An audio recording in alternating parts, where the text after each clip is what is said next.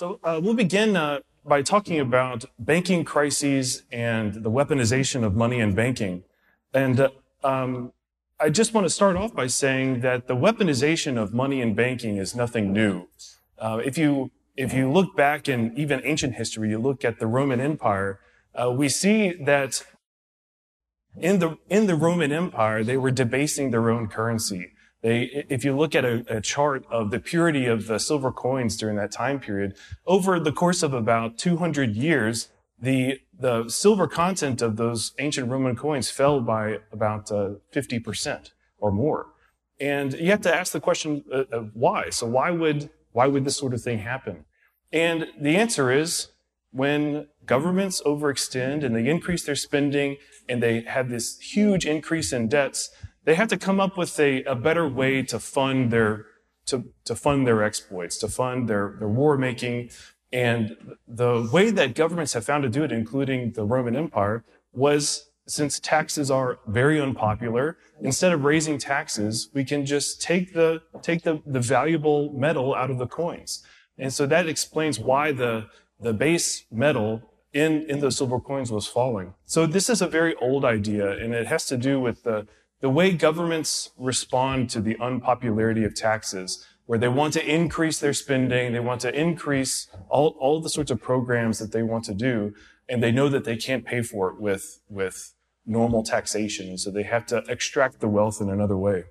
So coin clipping was also a very common practice in antiquity, where the governments and other counterfeiters would shave off the edge of the coin and collect the metal so that they can create new coins that were just a tiny bit smaller than the ones that were already issued.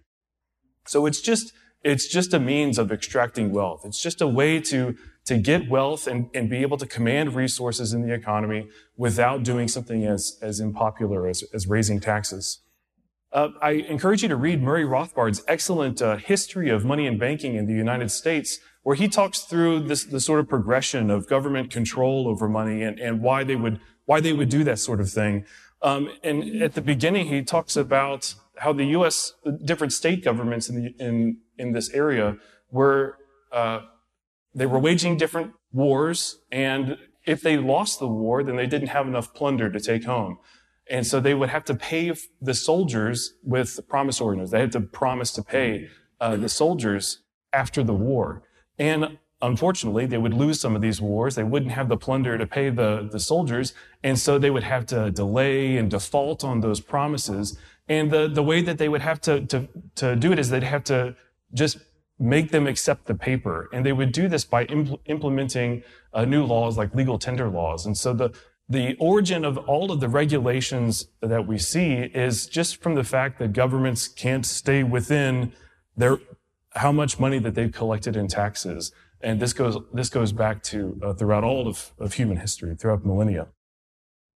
So it wasn't until later that governments realized that they could exploit the banking industry.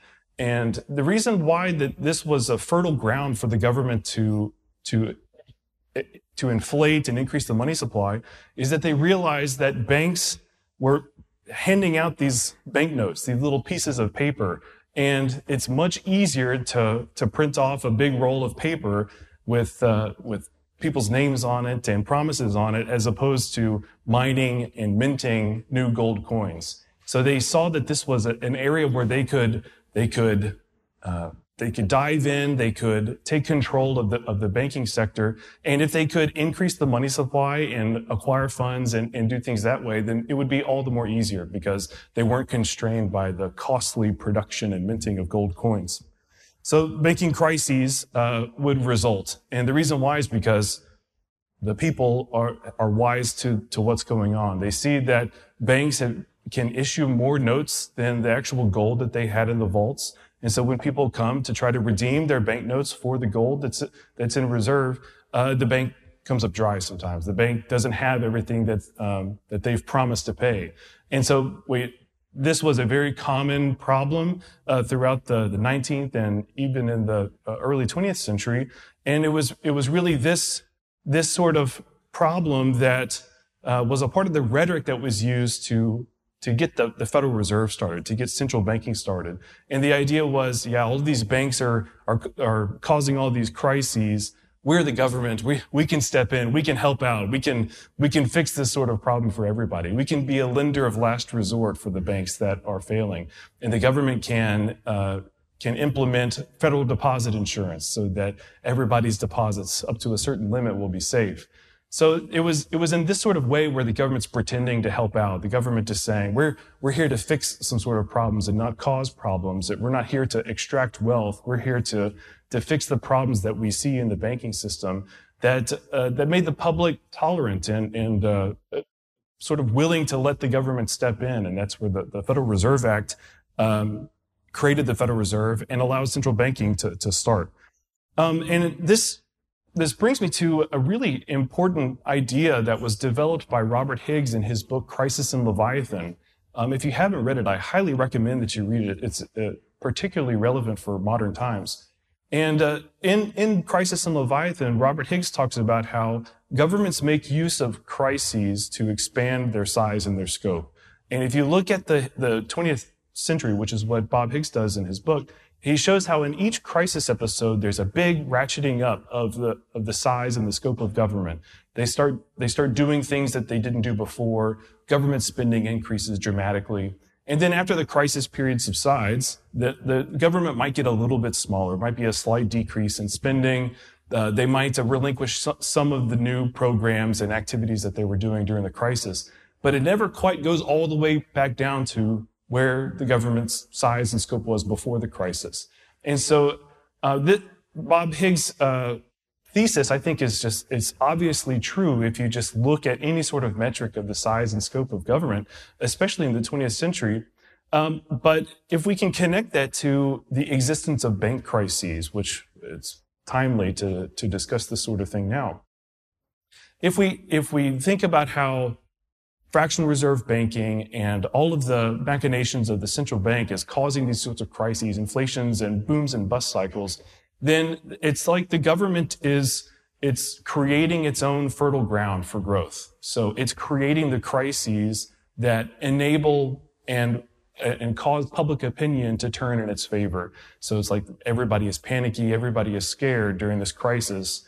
And so we're more maybe not the people in this room, but the public in general is more willing to give that ground to the government, to allow the government to enact the laws that it wants to start the new programs that didn't exist before. So I've been thinking a lot about this thesis about how public opinion and the different crises that come up enables government growth.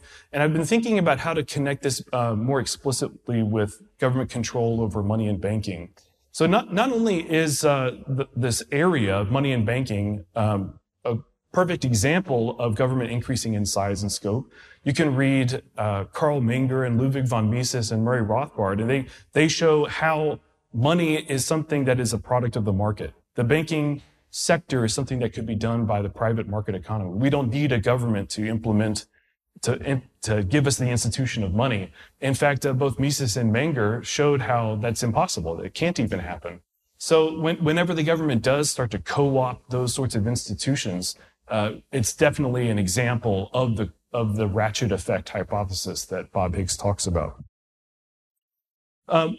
Moreover, fiat money and the government's ability to print paper to finance its own spending and everything that it does, it enables government growth. So if the government doesn't have to collect taxes every time that it wants to start a new war, every time that it wants to start some sort of new welfare program, if it doesn't have to dramatically increase taxes to pay for those sorts of things, then it's much easier for the government to do that. And especially in our modern case where there's sort of a shell game that happens where the government issues debt and then it goes to the somewhat private financial institutions who then sell it to the Federal Reserve, then it's sort of like you have to see the step-by-step process to be able to see the big picture, which is that government is simply paying for its large increases in size and scope by increasing the money supply. And in so doing, surreptitiously extracting wealth from the population. So it's not something that shows up on your tax bill. It's not something that you can see as a line on your paycheck where the government's withholding some of your income. It's something that shows up when you go to the grocery store, when you're buying a house, when the prices of everything that you're purchasing is increasing. And so that's how the government is able to impose costs on everybody else. So it's the expansions of government come at the expense of the entire population. So I've mentioned how inflation and government control over money and banking actually causes the very crises that enable and give grounds for the government to grow. And one great gem from the Austrian School of Economics is the business cycle theories. And I'd like to just go through just very briefly sort of the step-by-step process of how that works. The way that one incursion into money and banking in the form of inflation can cause further incursions, further government interventions. So if you read Rothbard, by the way, if you want a great overview of Austrian business cycle theory, I recommend you check out America's Great Depression by Murray Rothbard. It's an excellent history of the time. And in the first chapter, he just talks through what is the business cycle? Where do business cycles come from? And Rothbard points out that it comes from artificial credit. It comes from the bank increasing the money supply and that new money coming into the economy through credit markets. So when there's an increase in the money supply, either through the fractional reserve banking system, which I mentioned, or through just the Fed has bought a bunch of new assets and the money supply has increased, that new money comes into the economy at a particular point. It's not, it isn't, trickled out from helicopters over the population. We don't all see the new money show up in our bank accounts all at the same time in proportion to each other. So it comes into the economy through a particular point. And that by itself just shows that there are benefits, that there are localized benefits and distributed costs to this sort of action. So, and you can just think about just a regular run-of-the-mill counterfeiter and the sorts of benefits that a successful, who doesn't get caught, a successful counterfeiter would have. They'd be able to buy all sorts of new goods and services for themselves, and everybody else has to pay for that in the form of higher prices. So when the government does that, they increase the money supply and it comes in through credit markets. There's all sorts of effects, but one of the most important ones is that the interest rate no longer reflects people's time preferences. So we all have we all have our own time preferences in which we decide to save a certain amount, consume a certain amount, and the amount that we save, the amount that we relinquish and give over to producers is a hard limit on them. It gives them just a certain amount of resources that they can use to pursue the different production projects that they want. So entrepreneurs have this hard limit on the types of production projects that they can undertake. But when interest rates are falsified and it looks like there's way more resources available for production, it means that these entrepreneurs, they start all these new projects that take longer and they'll employ more people and the stock market can boom. And so firm values go up and it makes it look like everything is great. So we have this general boom period, but unfortunately it can't last. And the reason why is because there haven't been resources set aside for those new projects that were started. It just sort of looked like there was. So all of the new money that came into the economy made it look like there were enough resources for our economy to grow and expand. But it's all a farce. It's not actually there. And this is not some like crazy conspiracy theory because it's actually in the stated purpose of the monetary policy that they implement. So if you look back at Federal Reserve transcripts and their press releases, they'll say we're trying to make it cheaper to borrow. We're trying to save the economy and stimulate the economy. And of course, all the Austrian economists are like, well, yeah, that's the problem. It's like you can't stimulate an economy with just new green slips of paper. It takes saving, it takes capital accumulation, it takes sacrifice to actually get the growth that you want. So the crisis inevitably comes, usually when the central bank is put in a position to force interest rates to come back up or to allow interest rates to come back up. And so this is what is happening now, where people have become angry with the price inflation. They've decided that the price inflation that they see is not good. And so now the Fed is in this position, if it wants to keep its popularity, to dampen the price inflation that's happening. And the way they do that is by turning the money spigot off, by allowing interest rates to increase. And so when this happens, firms have to figure out what sort of projects can we continue with these new higher interest rates, with the actual availability of resources. And it's a painful sort of process. It's, even though we can sort of talk about it academically, it's painful for people to lose their job. It's painful for businesses to have to close down. It's a very painful process. But despite the pain of the process of a recession, it's a necessary correction that needs to happen. But nevertheless, a crisis happens, and as we all know, what happens during a crisis? Well, public opinion is there to allow the government to step in and save the day, so to speak. So the public cries out for stimulus checks. The public cries out for additional expansionary monetary policy. The public cries out for unemployment checks and all sorts of new increases in government spending. And so here we see this is the source of government growth. This is where the government can expand and grow. It's when the people are in this sort of desperate position and they're ready to accept all of the new things that the government is happy to do. So, besides Austrian business cycle theory, which is, I think, a fascinating topic, there's been a resurgence of research in some of the underlying, more sneaky, more subtle effects of inflation, and especially in the works of Mises scholars like George Guido Holzman and Joseph Salerno. They've looked at how inflation infects our culture and infects our personality and psychology, and how it causes us to lower our rate of time preference, to favor the present more, and to save less.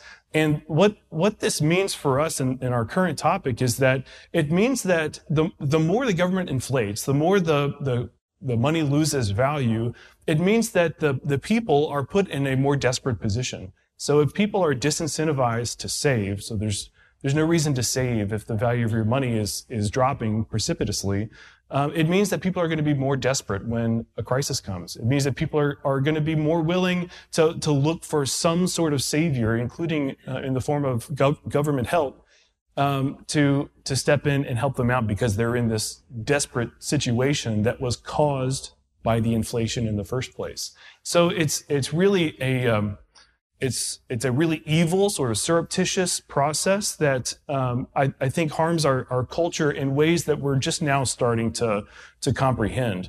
Of course, Mises saw it, Rothbard saw it, and the authors that I mentioned before, Holzman and Salerno, see it as well.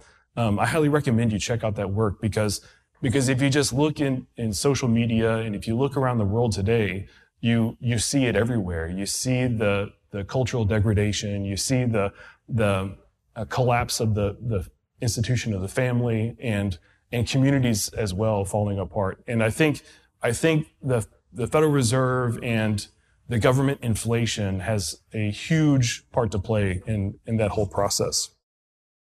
So these crises come, and I'd like to mention just one of the recent examples, which is the Silicon Valley Bank banking crisis, where it was an old-fashioned bank run where the Silicon Valley Bank had purchased a bunch of assets in the form of loans to Uncle Sam, and instead of keeping a bunch of cash in reserve. So they were engaged in fractional reserve banking. And so when people got a little bit panicky, and people started withdrawing their cash because prices are increasing and the economy is slowing down, when these firms were pulling their cash out, people realized that SVB was not in a position to pay all the depositors back.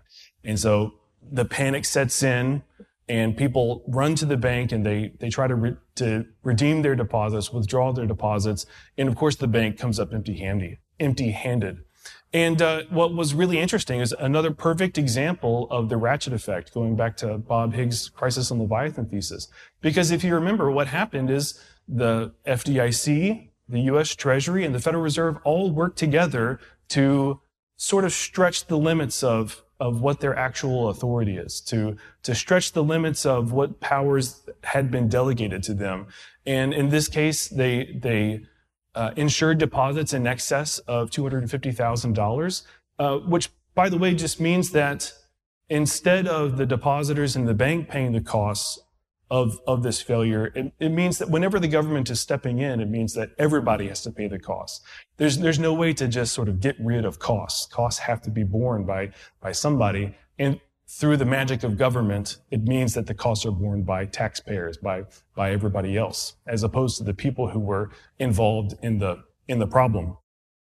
So another thing that we've just seen in the past week or so is that the Federal Reserve is now using the SVB collapse as a scapegoat for an impending recession. So these crises are the health of the state. They're the health of the state's ability to expand, to get bigger, and really the hinge for the ratchet effect to take place is the fact that public opinion is there to accept the growth in government power.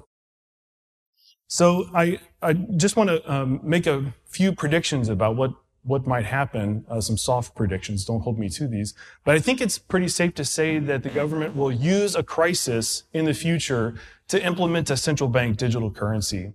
Of course, the brilliant researchers at the Fed have been writing papers about how great the Fed is and how all the sorts of things that they would be able to do with a central bank digital currency.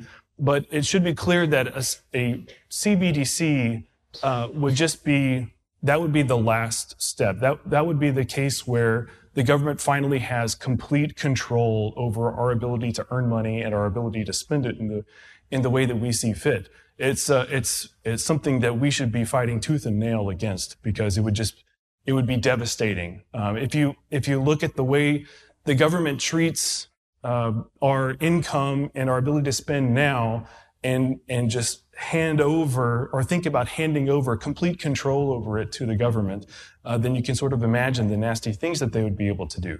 You go to the wrong protest and your money is frozen. If you have the wrong amount of money in your account, like maybe over $600, then there's going to be extra, special fees associated with that, or reporting that needs to happen. So it's really the last step.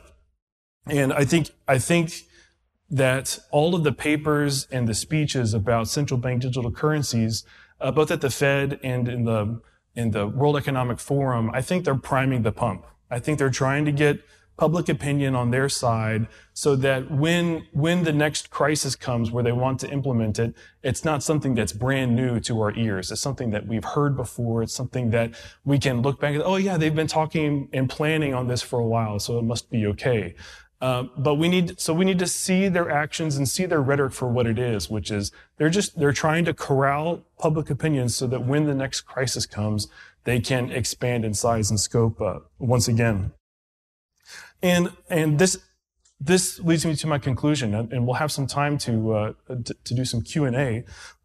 This means that our only hope is to make it as unpopular as it deserves to be. So we saw how ancient kings in the Roman Empire were able to use coin clipping and debasement to extract wealth from their population. And the reason why is because high taxes would have resulted in revolt. They were very unpopular. And we saw how Higgs showed that the ratchet effect hinges on public tolerance and numbness to government expansion.